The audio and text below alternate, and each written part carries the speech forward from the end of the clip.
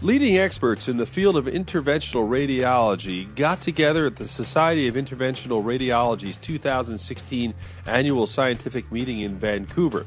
They talked about many issues, and one of the issues they talked about, which was fascinating, was talking about amputation pain and how to deal with that lingering pain.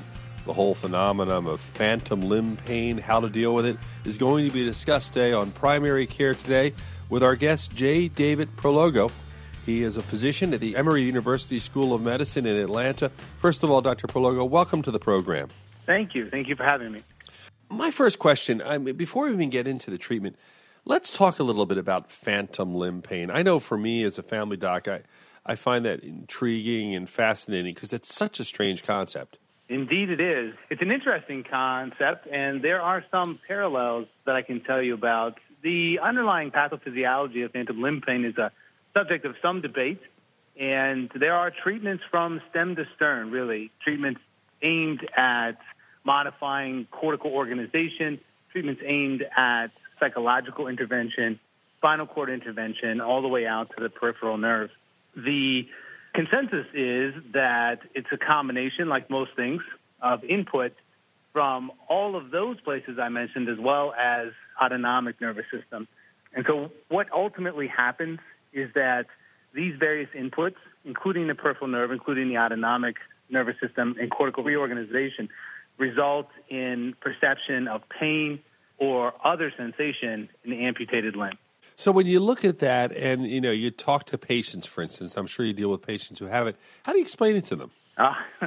That's a good question. I've not been asked that before. That's a great question. Actually, the way I explain it to them is that if you can imagine your nerve as sort of a member of your family, your peripheral nerve that was amputated, had a traumatic event, and if that's sort of the index person, then you can imagine that the autonomic nervous system are your aunts and uncles that try to weigh in and put their input into the situation, into what happened, try to figure it out. The cortex then are your parents who are trying to make sense of all of this and then make the right decision based on all these variable inputs. And then the index person is the peripheral nerve. So if you can imagine all this noise and static that's caused after the incident event, then you can imagine there are several places where we can intervene to try and calm the situation down. In our case, in interventional radiology, we have access to the peripheral nerve.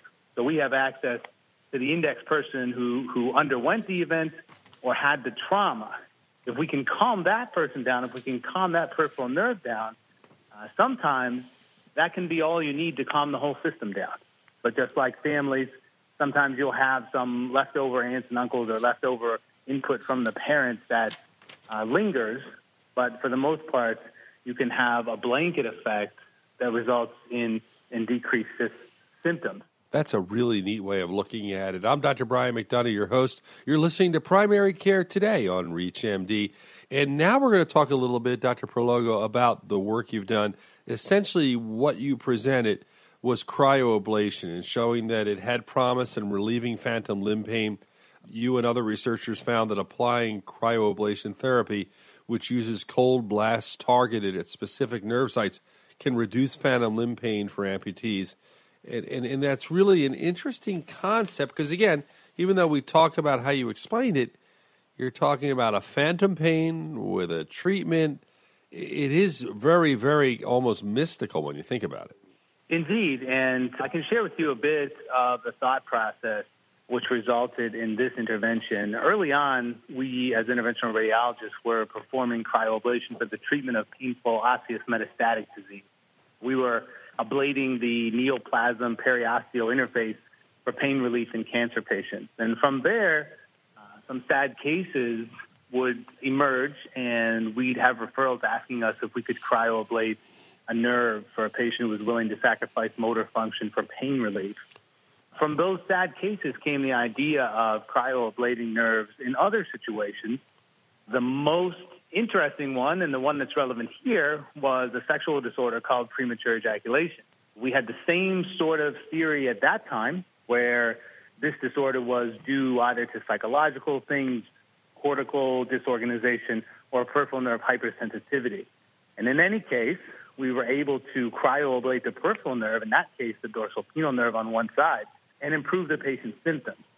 So given that study and those results and the similarities to the underlying theory for phantom limb pain, we thought it'd be reasonable to cryoablate the peripheral nerve in this new setting and hopefully end up with positive results.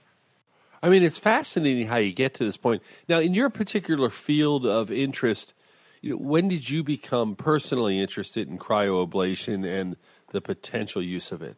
So, and during my fellowship, I had a prolific and what I would say brilliant fellowship director who was very active about expanding our skill set for image-guided intervention to new applications.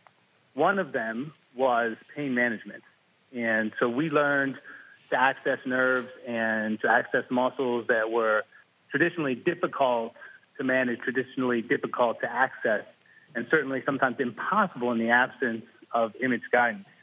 At the same time, thermal ablation techniques such as cryoablation, microwave ablation, radiofrequency ablation were evolving in the setting of primary and secondary neoplastic ablation. Those two things started to come together for me during the palliative cryoablation phase that I described earlier. Tell me the experience of dealing with a patient who has phantom limb pain. First of all, from how you talk to them and how they explain it before you even begin the treatment. So if somebody comes in, they're thinking of having this treatment with you, how do they describe it and what's their sense of it? So it's an interesting thing to talk with a phantom limb patient for multiple reasons. Probably the most interesting part for me, almost the most addicting part, is that these patients aren't sure if they themselves are crazy or if they themselves have a real somatic peripheral disorder. And so being able to tell them that I think the source of your discomfort, the source of your perception is coming from a real thing that I can identify on a CT scan is satisfying for them and for me. And to then proceed with a diagnostic injection, which we do before any cryoablation, and hear the patient say things to us like, I felt that foot for 5 years. This is the first time I haven't felt that leg in 10 years. And then to proceed with a cryoablation for a longer-term result. We've been quite lucky to be a part of this.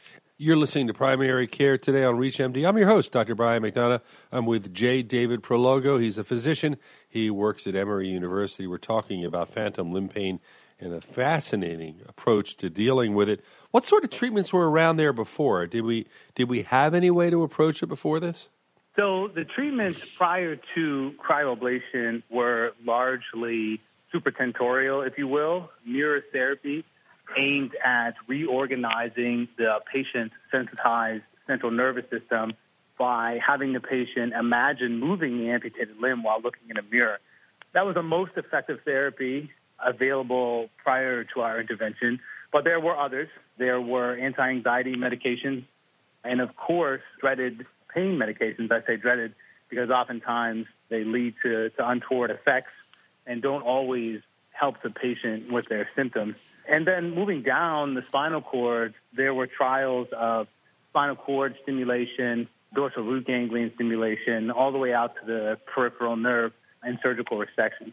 How do you explain, and we talked a little bit about, you explained phantom limb pain, but how do you explain the weird way, I guess for lack of a better term, that nerves react when they're damaged? So that's something that's been well characterized in benchtop research. And that is that the neuroma forms in an attempt to both regenerate and heal following the transection, be it traumatic or surgical or otherwise. And that process results in an altered microenvironment that leads to abnormal action potential. So we know the nerve is firing in an amputee who's feeling this phantom limb pain. You know, this is something, granted, I've been doing this for a lot of years. I'm a doctor. I've read the research. It's really an interesting and kind of perplexing concept. It makes a lot of sense, and yet you still go, well, if something's not there, how can you feel it? Right. Because it's kind of the way we're wired, so to speak. Sure, no doubt about it. And when I talk to the patient, I explain to them that prior to the amputation, the nerve supplying the foot or the shin that they feel now we're all converging on a common highway. In most cases, in the lower extremity, the sciatic nerve, and the upper extremity, the brachial plexus, all converging onto that common highway to the spinal cord and then the brain. So even though the destination is gone, there are still signals traveling up that common highway that are abnormal. And we're able, in the case of an amputation, to sacrifice the nerve-carrying mixed sensory and motor neurons because the patient no longer needs their motor function. So a patient with a pain in a limb that's still present presents a much more difficult situation for us to handle because it's undesirable to cryoablate the nerve-carrying sensory and motor. But in this case, that's not an issue. You're obviously somebody who thinks out of the box. You wouldn't be doing what you did and are doing if you don't think outside the box. What's the next step? Like, what sort of pain or neurologic process that is confusing physicians at this point are you looking at as your next target? What's the next?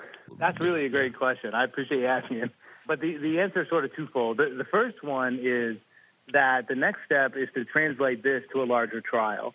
The next step is for us to disseminate this intervention to all of the people walking around, sort of existing with phantom limb pain, which is a number that approximates at least 1 million right now.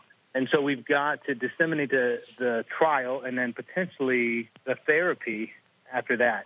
So that's the next big step, logistically speaking. But as far as new applications go, since we've been cryoablating nerves, multiple applications have emerged, and trigeminal neuralgia is one.